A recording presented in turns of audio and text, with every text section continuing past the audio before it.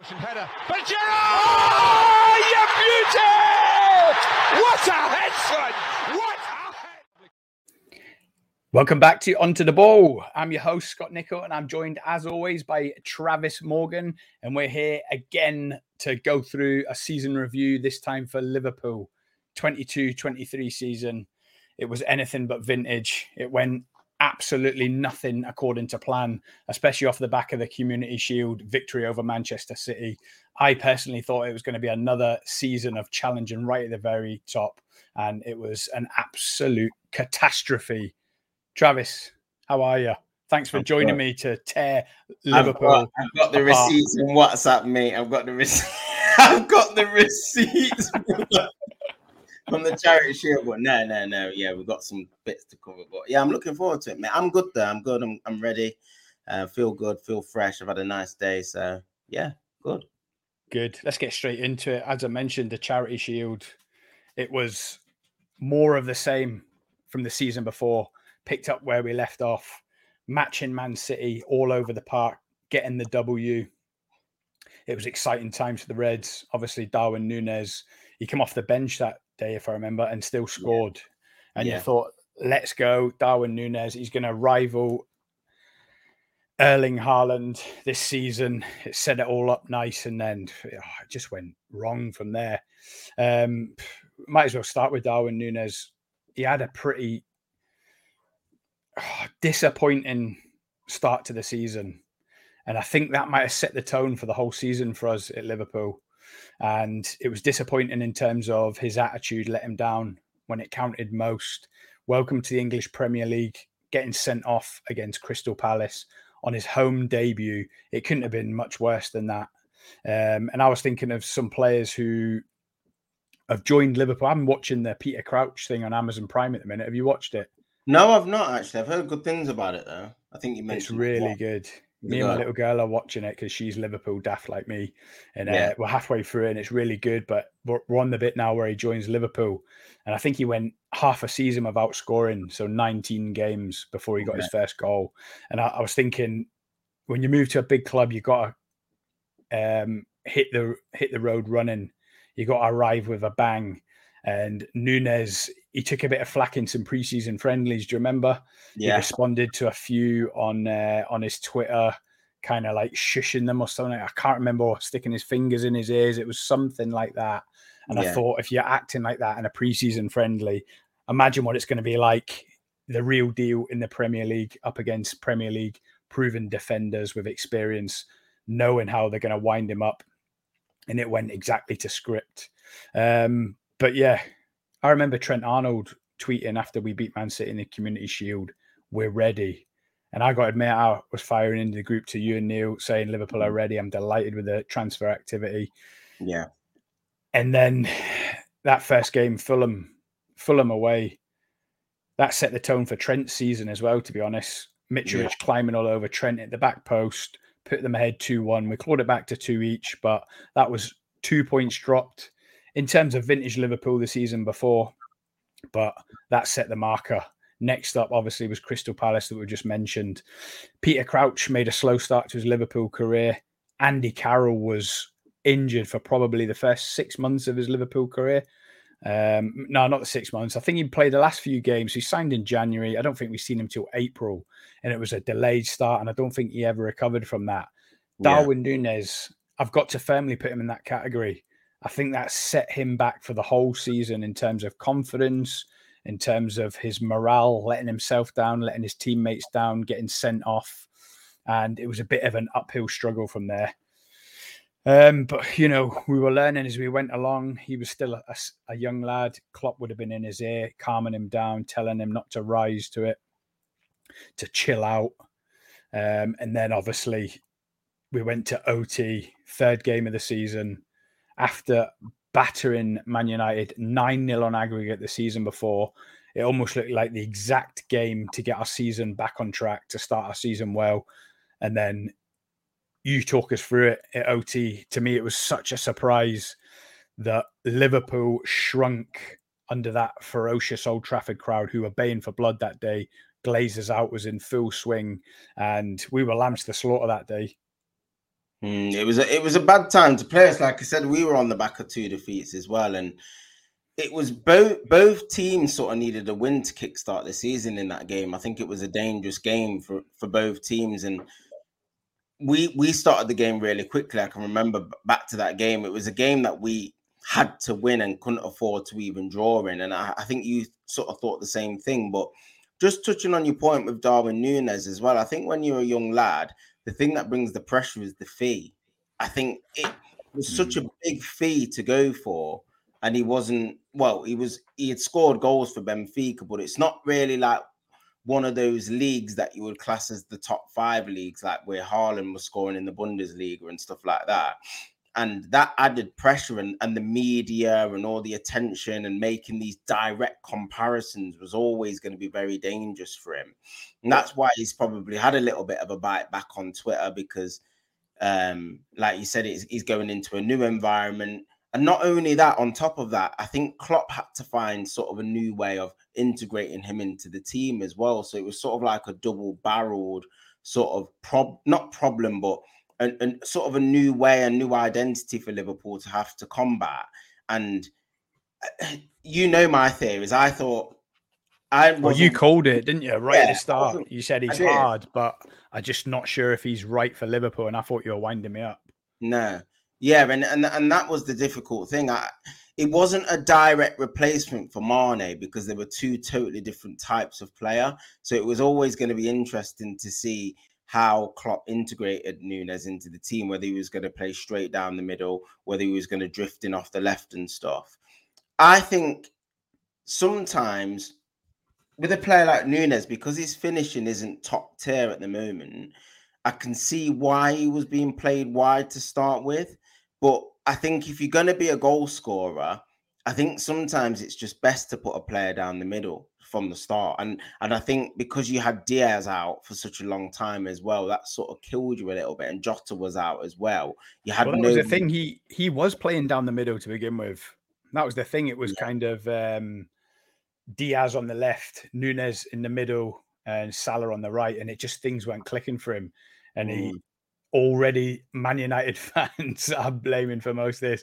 The compilations of his misses started rolling out only 2, 3, 4 games into his Liverpool career, and that's when the pressure builds. But you mentioned there, like biting back on Twitter. Come on, in a preseason friendly, is that on Klopp and the management team? Do you think they should have been? Do you think that was their first mistake of a long season? To not be sitting down and teaching him what he should and shouldn't do on social media, how to conduct himself, because he let himself down big time there. You do not fight back in a preseason friendly. I think after that, they definitely would have had to have had strong words with him about his sort of conduct and how he portrays himself in the media and stuff like that. Because, like you said, the pressure's intense in this country in terms of players hitting the ground running and memes and winding players up.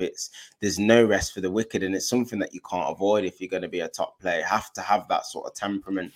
I think touching on his temperament as well, it's something that he's sort of struggled with throughout this season, to be fair. Even when he came back after his suspension, he's quite easy to wind up. You can get into him and stuff. I think he needs to concentrate on his football sooner rather than later. I mean, he's got the potential. He has got the potential to be a top player. He's got every single physical attribute you would want in terms of height, pace, power. He's very strong. He's aggressive, and he can be a top player. It's just, I think he needs trust from the manager. I've never felt that Klopp's 100% trusted him, and you can see with the amount of minutes that he got towards sort of the second half and the back end of the season, he probably would have liked to have played a lot more than he did. And I think a lot of the Liverpool fans were sort of wondering why he isn't getting as many minutes as he is. And with Diaz coming back, he was straight in, and Núñez was on the bench. So look, we've seen this with Klopp before, where he does give players time to sort of settle, and for that first season, you don't sort of see players as much as you think you would do.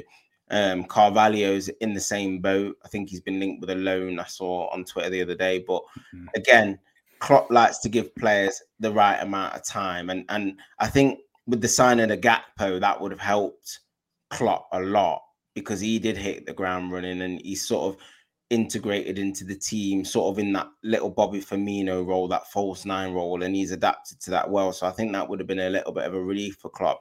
What I think that might actually help Núñez long term as well, because I think it will help him settle. He'll get a good preseason. Don't forget, I think he'll have a proper good preseason with Liverpool, with all the lads, and I expect to see a better Núñez this season. Well, that'll be the interesting thing, as you mentioned there.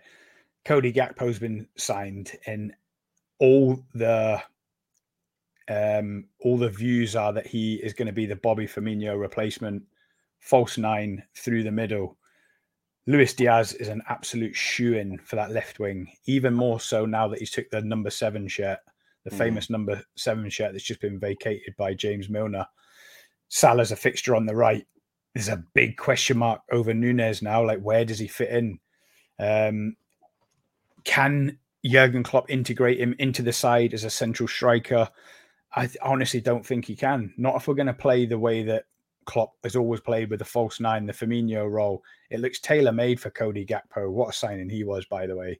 Yeah. We'll get on to that. But yeah, I mean, look, Firmino's left, and that kind of brings us nicely onto the where it went wrong for Liverpool. Injuries to Diogo Jota, injuries to Bobby Firmino, injuries to Luis Diaz, all at the wrong time. We smashed Bournemouth 9-0 at home after the Man United defeat. So it was a bit of light at the end of the tunnel, thinking, are we going to put this slow start to bed? But next up came away to Arsenal. And to me, we were unlucky to lose 3-2 at the Emirates. It was an end-to-end game. But that was the game where I'm sure Jota and Luis Diaz got injured in the same game. I might be wrong, but I'm sure it was that same game. So it was like devastating coming out of that game with the L and 2 key players injured. And that's when we started to see Oxlade-Chamberlain be utilised in a front 3. He was flip-flopping in and out with Carvalho. And it was reminiscent of the season after we won the league. So 2021 season when we had no centre-backs. It was like that, except it was the other end of the pitch. You know, like you just mentioned, it was like the Reece Williams and Nat Phillips in defence. It was like that having Oxlade-Chamberlain on the left wing. He brought absolutely nothing.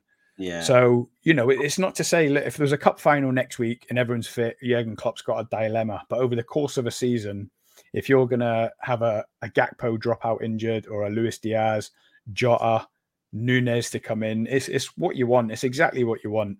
Yeah. But as the season went on, it was just so frustrating. It was, like I say, it's reminiscent of 2021. You were almost begging Jurgen Klopp to make a change in formation, a change of shape, a change of personnel, trying to put square pegs in square holes. And he waited too long. I know we had the resurgent last couple of months of the season. It just wasn't enough to get top 4. Yeah. Whether there was another 5 games, whether we would have got top 4, I think we would have personally. But, you know, as you went through the season, we done a live stream. It was our first ever live stream watching doing a watch along Liverpool Leeds at Anfield. Getting beat 2-1 by Leeds at Anfield was as low as you can get. So if you look at the Leeds at home, Bournemouth away, and Nottingham Forest away, them 3 games, them 9 points cost us top 4. Yeah. If you're going to finish top 4, you have to beat Nottingham Forest away. At the start of the season as well, when they were struggling, you have to beat Leeds at home. Leeds got relegated, didn't they? Yeah. It was Leeds, Southampton, and Leicester. Yeah. Bournemouth, we beat 9-0 at Anfield. How on earth did we lose 1-0 away to Bournemouth? You know, when you put it down on paper, we didn't deserve to get the top 4. And looking back in hindsight, it was a great signing. I absolutely love Cody Gakpo to bits. Yeah. But every man and his dog, and I'm sure you as a rival fan were thinking, how on earth has Klopp not signed a centre mid? Everyone's been screaming about it. And it was painful. If you go back to the August transfer window, we've skirted over it as well. That signing of Arthur Melo on transfer deadline day. in on loan. That was only, a week or two after Klopp saying, I don't need any centre mids. Look at all my centre mids, all the attributes they've all got. Tell me what I'm missing out of that midfield I've got at my disposal. And then a week or two later, he was saying, I admit I got it wrong. I need a centre mid. It was all a bit like, was that planned? Because Jurgen Klopp's not going to hang himself out to dry a week or two after he's made a statement. So you then started thinking, is he trying to now make a statement to the owners that I was trying to toe the line and say, well, the squad's ready, but now I'm trying to tell you I need some reinforcements. And you've got to wonder how much of a hand he had in this Arthur Melo signing. Because on deadline day, I can't imagine he had any at all. I imagine it was the director of football trying to get something over the line, a bit like Man United did with Sabitzer when Eriksen got injured. And it could not have worked out any worse. Yeah. Oh, it was desperate. And then for him to get injured after 13 minutes of his debut and not see him for the rest of the season, that package was something like £5 million all in over the season, wages and some sort of token fee. And we're just chucking 5 million about just like that. I think there was a period of time during the season for Liverpool. This is going to sound really weird when I say this, but I think everybody sort of felt sorry for themselves, and like they were just sort of looking to each other for accountability. Like nobody wanted to take responsibility for the situation and grab it by the scruff of the neck. Now we all know it was well documented. You needed a midfielder, like you said. Every man and his dog could see that, but besides that, there were so many players underperforming. Like for me, the main two for me were Trent Alexander-Arnold and Fabinho. Their performance levels had dropped off so badly, and they were two really key players for you. Trent from an offensive point of view, and Fabinho from a defensive point of view. He normally screens that back four better than anyone in the league with Rodri for me. He's been probably the best DM in the league for the last 5 years. So for them to not be performing at the level they did, and then for Trent to show the levels of performance that he did within the last 10 games, there was just no excuse. Yes, his role was tweaked a little bit. He played a hybrid role, but why wasn't he doing that 10 games before? Do you know what I mean? Like, what was the reason? And sometimes we question managers, we question like directors of football and infrastructures of clubs, but sometimes you do have to look at the players as well. And I think same with Man United, like there's just no excuse sometimes for the levels of performances that were being displayed. And there was a chunk of the season just after Christmas, after the World Cup, up until about mid to late February, you were just poor and you were getting beaten away at Wolves 3-0 and stuff like that. Like I can remember that result. You just had some really poor results, like you said, cost you the top four over a period of a couple of months where you looked like you were going to concede 3 every single game, and it became a little bit embarrassing. Well, it's not just the players though, and you know me, I'll never slag Klopp off ever. Yeah, but some of that does fall at his door. Just Definitely. Like 2021, when he was trying to fix the centre-back crisis, he was trying Fabinho there, he was trying Henderson there. And by trying to fix the centre-backs, he ruined the midfield. So we had a bobcat defence and a below-standard midfield. And it was only when he decided to stick the midfielders back in midfield and do whatever he could with reserve centre-backs, being Reece Williams and Nat Phillips, did he finally find a way through it, and we got top four. You could say the exact same here. This was crying out for the defence to have more protection. Fabinho, like you say, was struggling like mad. He needed that double pivot of a second CDM, a bit like Man United do. Go 4-2-3-1. It was crying out for it for so long, and he left it so late to do this 3-box-3 formation that I'm pretty sure Pep Guardiola brought into fashion, but we copied him to get that more solidity. So basically, when we defend, we had 5 players there, the 3, then the 2, with Trent as the inverted fullback.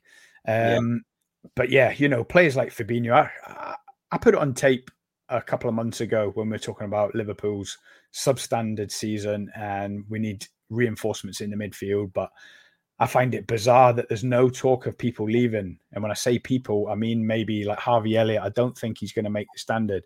Fabinho had his worst season, like you say, in 5 years. There's no talk of him leaving. If you're going to talk about refreshing, and again, I've mentioned this in previous streams, Liverpool have always been the blueprint or the benchmark for smart buys, areas that you need.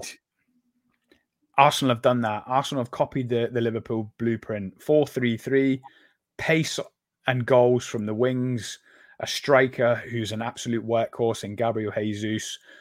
But again, Arsenal are doing what we should have. Thomas Partey looks like he's going to be leaving. The guy's just turned 30. Yeah. If they could get any kind of fee for them, for him, I'd be applauding it. You get rid of a 30-year-old for a decent price. Replace him with Rice. Place him with Rice, or even someone 23, 24 years old. I don't know if Lavia is going to be in that bracket, probably a bit more expensive than that. That is smart business, strengthening while you're at the top, not letting anything go stale. But this summer, Fabinho's got to be leaving. Unless someone else can see something that I'm not. I know his form picked up a bit with a formation change, and he had Trent in as a kind of second CDM playmaker role there, quarterback role, whatever you want to call it. But I'm not fooled. Like you say, he was so off the pace with everything, with his tackling, looked like he had no pace. He was turning like a ship in the sea. Even his attitude when he two-footed that guy from behind in the FA Cup, he wanted sent off there. I've said it. In the FA Cup against Brighton, it was an awful challenge. Yeah. But that's the thing. So, I mean, where are we going in this summer? If we're trying to buy all these new midfielders, what is it going to be? Henderson and the likes of Fabinho, Thiago, back up to these three CMs if we get three? I don't even think we're going to get three, but I can't believe there's not more talk of it. Of the likes of Fabinho leaving. There's a few whispers about Thiago leaving, but what's your take from a Man United fan looking at Liverpool? Because obviously, I've got lots of opinions on the Man United squad and where you need to strengthen. But do you think Fabinho's finished? I don't think he's finished, but I can understand why you might want to cash in now when you say that. I do actually agree with that. I think a couple of those have to leave. I mean, if you look at the options you've got at the minute, it's very imbalanced in terms of, obviously Milner's left. I think McAllister's a great signing, especially at the money that you paid for him. I think he's going to be a real asset to you. It reminds me of what I feel Coutinho did for you. I think he can have that sort of impact on the team when I look at it. But then if you look at the other options, you've got Curtis Jones, you've got Fabinho now, you've got Basetic, who I think is going to probably play an important role, but he's probably not ready to be starting week in, week out for Liverpool. He's still a young lad. So it doesn't really leave much in terms of who's going to be playing with McAllister. Like you said, I think Henderson's gone for me. Like, to me, I think he needs to be shifted on now. You got to be looking at shifting him on. He's been a fantastic captain and a fantastic servant for Liverpool. But like you said, in terms of it needing freshening up, him and Milner for me would be probably the ones that I would get rid of. Then you got Thiago as well, who is again caught between a rock and a hard place. He's probably about 32, can't stay fit. He would be probably another one. Them three, I think, before Fabinho for me, because I still think Fabinho, his role in the team doesn't necessarily require lots of legs if the setup's right. I mean, to me, if you've got a midfield three of Fabinho, Trent and McAllister, that can do bits for me in terms of balance. Like, you've got Trent doing the box-to-box role, Fabinho sitting, and McAllister that creative spark in and around the front guys. That, to me, is a very, very good midfield with Trent's energy as well that he can bring to the side. I think he can bring his defensive qualities to that role as well. That's a pretty balanced three. And then you just need Basetic underneath. Curtis Jones, I'm not sure about. I probably would keep him in and around. But I think you need one more higher profile signing. That would make the 6 midfielders, for me, that would go into the new season positively, with Henderson, Thiago, Milner going out the other way. I've got this horrible feeling that we're only going to see one more CM come in. And I can't even put my money on that. I can't even guarantee that FSG are going to give us the funds to sign this Thuram or Kone or both. I can't even see it unless there's some outgoings. And we mentioned it in the Man United season review. We're at the stage now where we need a few outgoings to bring in some funds to release some wages for a new signing.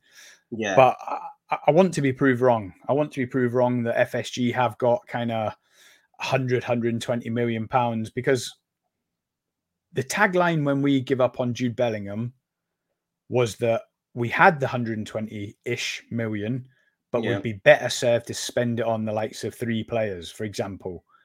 Yeah. So you'd expect. Now, I'd be delighted if we did have this 120 million to spend. I'd be absolutely delighted, and I'll believe it when I see it. And that's the problem. And like you say, we're going to wait all summer to see how it pans out. Twitter is going absolutely mad. It really is. I haven't been on much the last couple of days because they're going absolutely mental. They're doing that thing where they say when the window's closed, oh, there's nothing we can do. The window's open. The window's closed. And then when it opens and people are moaning, they're like, the window's just open. Give it time. And then when it's nearly closing, they're like, we haven't done enough bit. It's just moan, no matter whether it's open, just about to close. And look, all football fans are impatient, especially when you're looking to catch up the top teams, which definitely Liverpool and Man United are trying to do. But for me, I'm praying that Thiago is sold to Saudi Arabia. If we could bring in some sort of fee for I think he's 31 or he's just about to turn 32. That would be great business if we could bring in 10, 15, 20 million at a push. I can't see it, but, free up some big wages again. I'd keep Curtis Jones. I've seen enough. He's got the attributes. Fabinho, I'm on the fence. I personally think he's finished. I think when you think of Fabinho, you mentioned like his greatest attributes are like maybe his agility, his timing in the tackle with his go-go gadget legs. I think his greatest attributes are the ones that deserted him most this last season. And if your main skill set are the ones that are letting you down, then surely that's the start of a decline. But I hope I'm proved wrong. And obviously, I trust Jurgen Klopp to make the right call. But I did say in a poddy a couple of months ago when we were right in the mud, I said, we not only will not get rid of Fabinho, we'll give him a new 3-year deal. That's the way we are. I've seen that Corbally Red on Twitter call us Sentimental FC. A new contract for Milner, a new contract for Henderson. It'll be a new contract for Fabinho. And I really do fear this is the beginning of the end of our short burst as one of the best teams in the world. I think what frustrates the fans, though, Scott, same with United fans, is they want to see a vision with the recruitment. That's what it is. Like, it doesn't necessarily matter how long it takes the deals to come in. But I think when Arsenal at the moment and Man City do business and they're going in for a player, it looks like they're going to get the target. Do you understand where I'm coming from? Because there's not much noise around it. You just hear one little rumor, the bids go in, they chase the player, and more often than not, they get it. And you can see as a fan what they're trying to do. Like Arsenal with Timber, for example, they want a ball playing centre half to go next to Saliba. There's been a couple of bids that are going in. The player likes the sound of Arteta's vision. That deal's going to get done. Same with Man City. Kovacic, you didn't hear anything. We want Kovacic, deal done. That's all you want your club to do. And Liverpool, under like the likes of Michael Edwards and your old sporting director, did used to normally operate in that way. I think now it's frustrating because you've signed McAllister, yes, but there was a need for a revamp in that central midfield area. And the links to like Kone, Thuram, players like Agate, Valverde link's been quite strong today as well. Apart from the Valverde one that I've just mentioned, it's gone a little bit quiet. And it's like, you just want to and that's the thing, isn't it? Because money talks. And if we had the money there, things would move a lot quicker, wouldn't they? And that you can tell, you can just feel it. We're trying to shop in the bargain basement. Yeah. And I said to you in the group chat last week, this reminds me, in fact, I tweeted it. This reminds me of Brendan Rodgers before the 13-14 season where we nearly won the league. We signed Iago Aspas, Luis Alberto, Ali Sissoko on loan. These were all like 6 million, 7 million pound players. They were punts, they were gambles. There was one more player. See the big bucks come in and they want it all to themselves, don't they? They don't want to reinvest in the team. No, that's all we had. We had 30 million. So rather than spend it on one decent player to bolster the squad, you buy 4 duds. He bought 4 gambles that all turned out to be a dud. There was a 4th player. I can't remember who it is off the top of my head. Luis Alberto, Aspas. Was it we brought in, Sissoko sent him in? no, he was years before that. Kolo Toure on a free as well was that summer, and it ultimately cost us the league, Did it? in my opinion, because none of them had an impact on the league. Well, Aspas did. He had that corner against Chelsea in the last game that was instantly forgettable. But if you Google Aspas corner versus Chelsea, it'll come up. It's a GIF. It's a meme. But listen, obviously the money is greater now. So back then it was like 6-7 million punts. None of them worked out. But now in this day and age where if you want a quality player, you're talking Declan Rice, 100 million. You're talking Caicedo, 100 million. Jude Bellingham, 100 million. We're going to try and buy 2 or 3, 30, 35, 40 million players and hope that they work out. It's a gamble. And obviously you're relying on Jurgen Klopp and his coaching ability to get the best out of these players, to develop them, give them the confidence, give them the platform to perform. Yeah. And, listen, football fans are very knowledgeable. No, I don't remember the last mad signing that Man United made. You just went pretty crazy over Casemiro.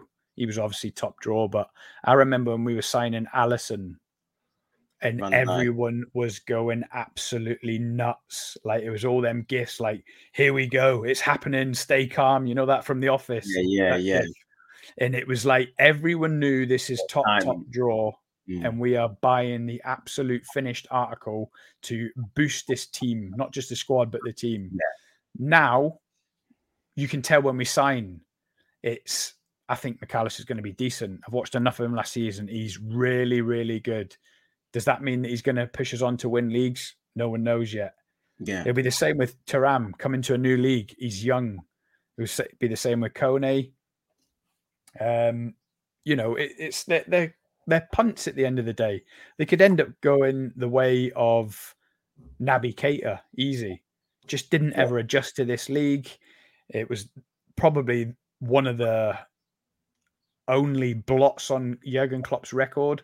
I say one of the only. Oxlade-Chamberlain didn't work out very well. The likes of Loris Karius. But again, they were cheap stopgaps, cheap gambles that turned out to be duds, like you say. But yeah, in this transfer window, I wish we were going for a marquee signing, basically. If the owners could just watch some of the compilations you see going around on Twitter of Salah's best goals of the last couple of years and winning the European Cup. There's been lots of it going around. Last week it was this time in 2020, we won the league, and it's watching. It just gets the hairs on the back of your neck standing up. Yeah. I love FSG to just watch that and just get a burst of adrenaline and say, I tell you what, the club's worth £6 billion. We've got no debt. I'm going to leverage 500 million against the club, and we're going to go for Declan Rice. Bish, bash, bosh, just like Stan Kroenke's doing at Arsenal. He's relentless now. He is going to push and back until Arsenal, sooner or later, capitalise on a little dip by Man City, maybe get a good run in the European Cup, bring in more revenue, more TV money. The more you like that, the more higher caliber of player wants to join you. Yeah. Would Declan Rice join us now? I don't think he would. And it's not just because we're not. It's not just because we're not in the Champions League, but the pedigree, ain't it? Like I was just about to say exactly the same thing. Like you can see the players want to join these clubs with the projects and the vision, and they can see what it's looking like going forward. That's why Arsenal are an attractive proposition at the moment, and they're being linked with such high quality players because of the vision of the manager and the club, and everything seems very methodical and organized. Same with City. Like I said, we're not shopping at Harrods at the minute. We're at House of Fraser, do you know what I mean? In the sales. We're just like getting a couple of scraggly jumpers that are falling off hangers and that. That's literally what we're doing. TK Maxx. It's killing me, mate. Like, see, it is making me jealous, like seeing all these clubs in for like Rice and Caicedo, and we're getting Mount. And that's no disrespect to Mason Mount. I think he's a good player, but I just don't. Massive disrespect for him. I know you don't want him, and I never wanted him at Liverpool. When the attention went away from Liverpool, he's joining Man United. I was like, it feels like a bullet dodged here. Yeah. And I know you feel the same about Mason Mount. You've been like going all out for Caicedo, who is top draw. I done that short. Caicedo is going to win. Whoever he signs for, he's going to win them the league, unless it's Chelsea, because Chelsea are absolute dog food. But yeah, look, as the season went on, it was too little, too late. Yeah. We've dropped out of the top 4, out of the Champions League, I think for the first time in 6 or 7 years. I think it was since Klopp's first half a season with us. And, that's worrying times. But the more I look at it, look, we're in a bit of a transition here. We are not going for the league next year. I don't know if you think Man United are anywhere near challenging for the league, but I'm honest enough to say that we're a bit like Man United now, or a bit where Man United were last year. Eric Ten Hag's come in. It's going to be a bit of a project, bit of a transition. That's the way it feels now. Jurgen Klopp needs some of these kind of cheaper end buys like McAllister to hit the ground running, turn a £35 million player into a £70-80 million player, rinse and repeat, whether that's Thuram or Kone or whoever else we're linked with. I know we're linked with that. Inacio, where's he from? Is he in the Portuguese league? Yeah, I think he is. Back. Sporting, is it? And, it's basically we're in a transition. We're looking for him to be repeating exactly what he'd done in 2016, 2017, 2018, kind of finding the 35 million Mo Salahs, 30 million Gini Wijnaldums and build another side. But it all looks a little bit out of kilter to me. I mean, to me, Jurgen Klopp is almost starting another 5-year cycle. So you'll build another team where in year 2, 3, you're looking to win European Cups and leagues, but he's only got 3 years left on his contract. So it's a bit like, is he going to sign a new deal? Would we want him to sign a new deal? Because if he isn't going to get backed and it's not going to go like it did from in 2017, 2018, I've said it before, I think Jurgen Klopp should walk, because even more now in this environment we're in, money has changed like you could never have predicted. Yeah. Saudi Arabia obviously buying Newcastle are filthy rich. Stan Kroenke's going in, like spending 200 million net every summer. Man City have had a quiet couple of years in terms of net spend. I think they've been frightened off a little bit with these 115 charges, but it looks like they've kind of wiped their nose clean for the last few years, which has given them the confidence to go again. The link with Rice for 100 million, that Gvardiol for another 100 million, that's 200 million. They'll no doubt spend a bit more on some other players. I know there might be 1 or 2 that leave. Calvin Phillips is linked with leaving. Bernardo Silva can leave as well. Yeah, Bernardo Silva. And it's... if we get Qatar as well, like that will make it really tough for Liverpool as well. I mean, like you said, the competition's fierce. Like you just touched on Newcastle. They've signed Tonali. They're going to make some good signings this year. Newcastle. So and it'd be interesting to see how they do in the Champions League as well. Like you said, I think from a Liverpool perspective, though, being in the Europa League, I don't think you're going to take that competition seriously. I think it gives you an opportunity to play sort of like your second string in there, get everybody ticking over, keeping them happy. And it might create the buzz that you sort of need to give like the club that lease a life in a weird way. Do you know what I mean? It's not like, oh, it's a massive trophy, Europa League, but it might be like rotation. You get a little bit further in the competition. It can keep your season alive. I don't even think we'll do that. I think if we, like you say, we'll use it to rest the first team, and it might give us that little bit of an edge in the league. Because really, we've just got to be looking at getting back in the Champions League next season now. Yeah. So top 4 comfy. But I can't see Jurgen Klopp's for anyone apart from the top 2. I genuinely don't. I don't think it's going to be comfy for anyone, because if you look at it, I mean, United did get in. Technically, it was comfy, but there was some nervy moments. And if you look at it, Newcastle are getting stronger. Chelsea have got Pochettino now, and they're going to make some good signings. We don't know how they're going to be. They could come back strong this year. We don't know. United, again, you'd like to think we will kick on. We might not make the signings that we want to make, but it's another year in terms of the development. We'll go again. Obviously, you're going to go again. So I can't see, apart from Manchester City and probably Arsenal now because of how they're progressing, I think the other two spots are going to be tight, maybe even tighter than it was this season, to be fair, because I wouldn't be able to put my money and say, yeah, they're a 100% guaranteed top 4 next year, because Chelsea were way off, and you will be better this season, I think. Yeah, obviously I've got to hope. I was just about to say, I honestly, unless we get some serious backing, I don't think Jurgen Klopp can do it again. I don't think he can turn a squad full of 20, 25, 30 million pound players into a title winning side again. But I might be wrong, and I hope I'm wrong. I hope with every bone in my body that I'm wrong. But is it next season that we'll have 5 Champions League places though? Is it something like the top 4 and the highest coefficient Maybe in the UEFA rankings or something? that would be big. That Yeah, would be because huge, the format's wouldn't it? getting changed, ain't it? Like there's 2 groups of 16 or something, isn't there? 2 league tables and that. It sounds absolute crap, doesn't it? Yeah. Like you could literally play anyone anywhere. Like it's weird. Like on a couple of occasions, it's just going to be weird, man. I think you're going to play 8 games, and it's 4 at home and 4 away, but not the same team home and away. No, it sounds absolute. Yeah, it sounds weird. Rubbish. And I can predict once they do it for a year or two, they'll go back to the old format. Everyone will say it won't work, but yeah, that's it. So Liverpool.